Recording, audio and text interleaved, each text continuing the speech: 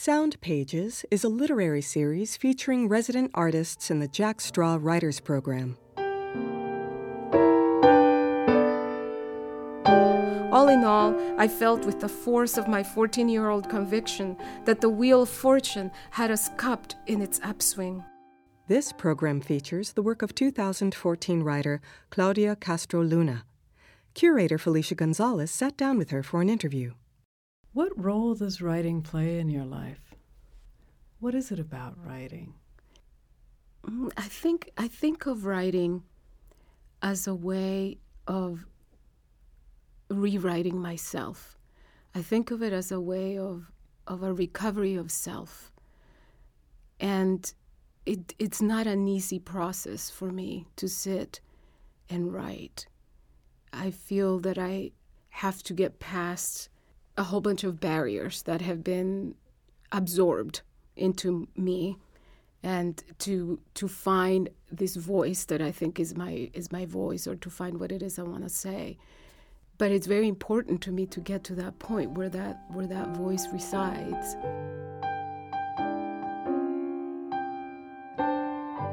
Speaking of the history of El Salvador, how do you hope that this work engages with the broader world? Well, I guess there's two ways of thinking about that, or at least I think about it two ways. One way is the broader world, that is the world of non-Salvadorans or non-Central Americans. I think that El Salvador captivated the world's attention in the 1980s when the war was really, in the everyday news. Since then, Salvadorans are the fourth largest group of Latino immigrants in the U.S., but very little is known about our history and why is it that we are here. And then for us Salvadorans and Central Americans, I think, at least in my family, and I think this is true of many Salvadorans, we lived through this war, and then we have put it aside. And at least in my family, we never talk about it. That difficulty in revisiting and reliving trauma contributes to this silencing. There may be other reasons, but I would hope that writing about it opens up an invitation to talk. And that then opens up a little space to go to that place. That is our history, that is a huge part of what defined us. And in talking about it, then releasing that memory and that pain. Now we'll hear a selection from Claudia's live reading. I'm going to read the piece that is in the anthology. It is titled To Say Goodbye, and it tells the story of my family's last evening in El Salvador as we escaped the civil war there in the 1980s. To say goodbye. Once upon a time, when there was more peace than fighting in our country, a trip to the airport was a happy affair, whether it was to greet someone or to bid them goodbye. Every time my two tias, who lived in Florida and New Jersey respectively, came to visit, Mami, her 3 sisters, and 2 brothers planned a celebration worthy of their long journey. There was the matter of who would pick them up at the airport, what food would await them at Abuela's house, what drink would be at the ready. Between exclamations of, "Qué grande estás!" and "Qué linda!" my tias sipped their drinks and passed around the gifts they brought for every single person in our large extended family. When the gift passing was over, dancing ensued until the early morning hours. When their visit came to an end, we danced and drank and ate all over again, this time to wish them a safe return. On the day of travel, tias, tios, and cousins piled into cars and rented vans and caravan to the airport. In those days, to board a plane meant the travelers walked onto the airport's tarmac and climbed up a metal staircase. No image is more glamorous than the memory of my aunts sauntering to the awaiting airplane, their shoulder-length dark hair shimmering with the tropical sunlight, their necks adorned with silk scarves. And nothing holds more drama than the sight of their elegant selves atop the landing, telling us, "Hasta la próxima vez," with the sweep of a slender arm. We waved and shouted back. Buen viaje! Hasta la próxima! And made mad farewell gestures. It didn't matter one bit that they couldn't see us huddled against the observational windows. We waved even after the plane swallowed them, waved until our arms morphed into a mix of wood and concrete, and we could see their plane gain height and claim the air. Things were very different when it was our turn to leave. By 1981, the entire world knew El Salvador was a place at war with itself, a place where the political process went AWOL, lost in the toxic smell of gunpowder.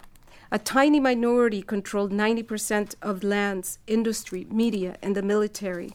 This oligarchy rigged elections in their favor, and anyone, from academics to rural workers who dare speak against the inequities, was persecuted. People were routinely jailed, tortured, or killed by the various branches of the state's armed forces. The government imposed martial law and a national curfew that started at 7 p.m. A year before our flight out of the country, a new airport was built outside the capital. The new road was flanked by long stretches of wild vegetation and fields. It was on this road, a month before our departure, that 3 American Maryknoll nuns and a lay missionary were raped and killed by members of the National Guard. From Rome, John Paul II deplored the collapse of human rights. Washington, D.C. responded by freezing $25 million in aid until the military restructured its high command. For Salvadorans, the murders meant that if the lives of religious women and U.S. citizens were not respected, then no one's would be. We spent our last evening in El Salvador with Tío Juan, his wife Maritza, and his baby son Rodrigo. Conversation was hushed, our accompaniment the sound of sporadic gunfire. The next morning, we would leave El Salvador for the U.S. to join Tia Elena, Mami's sister. Our flight departed early, and we needed to travel before the morning curfew ended. The 4 of us would make the trip alone, with a hired driver, in a rented car. Our extended family had decided that to caravan at that hour was too great a risk. If we fell victims of physical violence or bullets, then only the 4 of us would suffer. Why endanger anyone else? After dinner, the adults sat lingering at the table, and their bodies spoke for them. "It is over," said their drawn faces. "Over," echoed their sagging shoulders. Gone were the long weekend lunches, the competitions between the adults to see who could eat the spiciest soup, the loud, chaotic baseball games where everyone from the youngest to the oldest took turn at bat. Gone the long afternoons conversations sitting underneath the grape arbor on the patio of Abuela's house, sipping coffee and eating pan dulce as sweat glistened on skin. All of it gone. Carmen, who was 11, and I played with baby Rodrigo. We clapped and squealed as he stumbled, taking tentative steps back and forth between us. But only the bright-colored fabric of the living room furniture echoed our fun. From the corner of my eye, I saw Mami and Maritza walk into one of the bedrooms, and soon after, Mami called. "Claudia, vení para acá," she instructed. "Un momento, Mami," I groaned back, not wanting the game with Rodri to end. When I walked into the room, Maritza grabbed my arm, led me straight to the bathroom, and quickly snapped the door shut as soon as we were inside. Mami was there waiting. "¿Qué pasa?" I asked. Something was obviously going on. Maritza spoke first. "Es que vos y tu mami van a llevar algo especial," she said, her voice low, audible only in the confines of the cramped space. Mami stepped forward, pulling a white thing from a bag. "Mira, este es un cótex que hemos partido a la mitad para cargar dinero." "To carry money," Mami said, showing me a sanitary napkin slit lengthwise and stuffed with $100 bills. Maritza's voice was urgent. "Te lo vas a poner mañana antes de salir y no te lo quites hasta que estés en el avión, ¿entendés?" I looked down at the thick pad stuffed with the green rectangular pieces of paper that held my parents' small wealth and our future. I looked back at each of them. Mami had a nervous, shy, pleading look. I thought about the way she handled my preparation into womanhood. She gave me 2 sorbet-colored pamphlets that told me about the biological changes I would experience. But what I wanted most, and didn't get, was a warm conversation. I chased the thought away and nodded my agreement instead. Yes, I would wear the pad, but I was worried. I had never been on an airplane. How was I ever going to know at what point on the next day's flight it would be safe to take the pad out? Was Mommy going to tell me? Did Papa know about this? Did Tio Juan? I didn't ask them questions and offered no objections. I understood that my youth could fool an assailant from searching me, and certainly from searching me in the confines of my crotch. The coldness of the porcelain sink, the clean surface of the mirror, contrasted with the warm secrecy, the vulnerability of the task I was being entrusted. The moment engulfed me. I got a morsel of the intimacy I craved in a key into adulthood, and I was not going to ruin the moment by asking questions. The next day was Saturday, January 17th, 1981. We rose in darkness. Carmen and I slipped our new trousers and put on our new blouses bought for the occasion. In the bathroom, I took the adhesive off the pad and attached it to my underwear. My sister's responsibility was to carry money inside her light brown Mary Janes. The night before, Mami and Maritza carefully calibrated how much money she would carry without forcing her gait. Punctually at 5:30, the man who was to drive us to the airport arrived. While he placed the 4 small suitcases and the cardboard box with books in the back of the van, we stood on the sidewalk and embraced Tio Juan and Maritza. The sound of the trunk shutting told us it was time to leave. The white van had facing seats, so Mommy and Papa sat next to each other, and Carmen and I sat together across from them, facing the driver's window. We waved, and Maritza, who held our still sleeping baby cousin in one arm, used the other to say goodbye. To leave meant to survive, yet the taste of victory lasted the length of a breath. Sewn into the pocket of our gain was an immeasurable loss. We were leaving, but our loved ones were staying behind, and there was no end in sight, no relief to the hell all around. Soon enough, our silent bodies gave in to the van's inertia. For the first time ever, I watched tears leak out of Papa's eyes.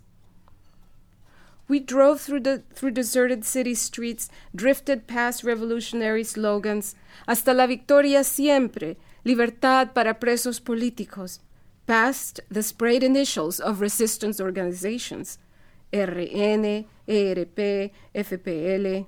The van ate the black road underneath, bringing us closer to the lonely stretch of road where the nuns were murdered.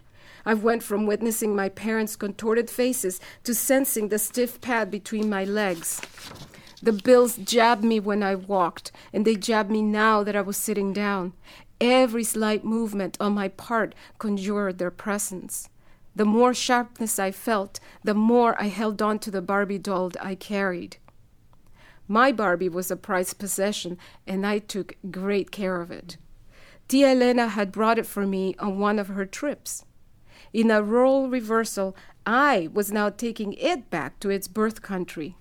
It spoke English, and I didn't.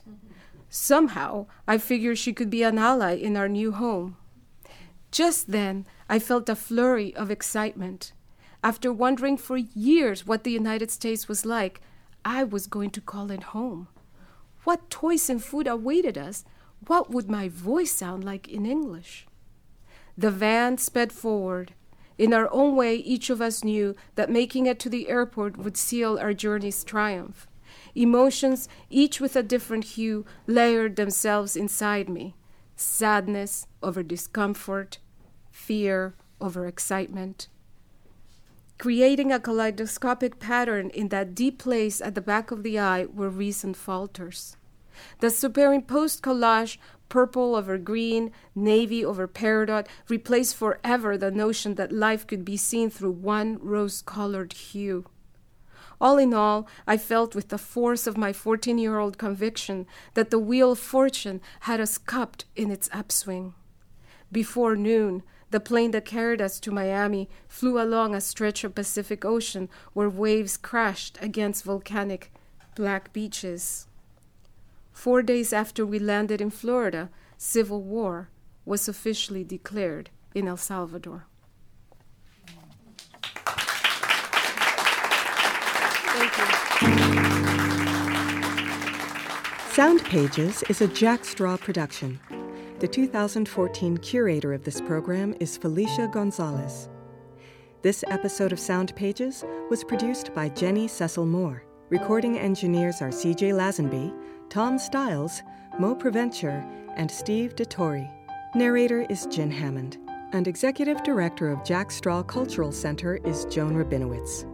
Theme music by two trios with Victor Noriega, Jeff Johnson, and Greg Campbell, produced through the Jack Straw Artist Support Program. The Jack Straw Writers Program is made possible with support from the City of Seattle Office of Arts and Culture, For Culture King County Lodging Tax Fund, the Washington State Arts Commission, the National Endowment for the Arts, the Paul G. Allen Family Foundation, Arts Fund, and individual contributors. All of the writers heard in this series are published in the Jack Straw Writers Anthology, available for purchase and featured online at jackstraw.org. Thank you for listening.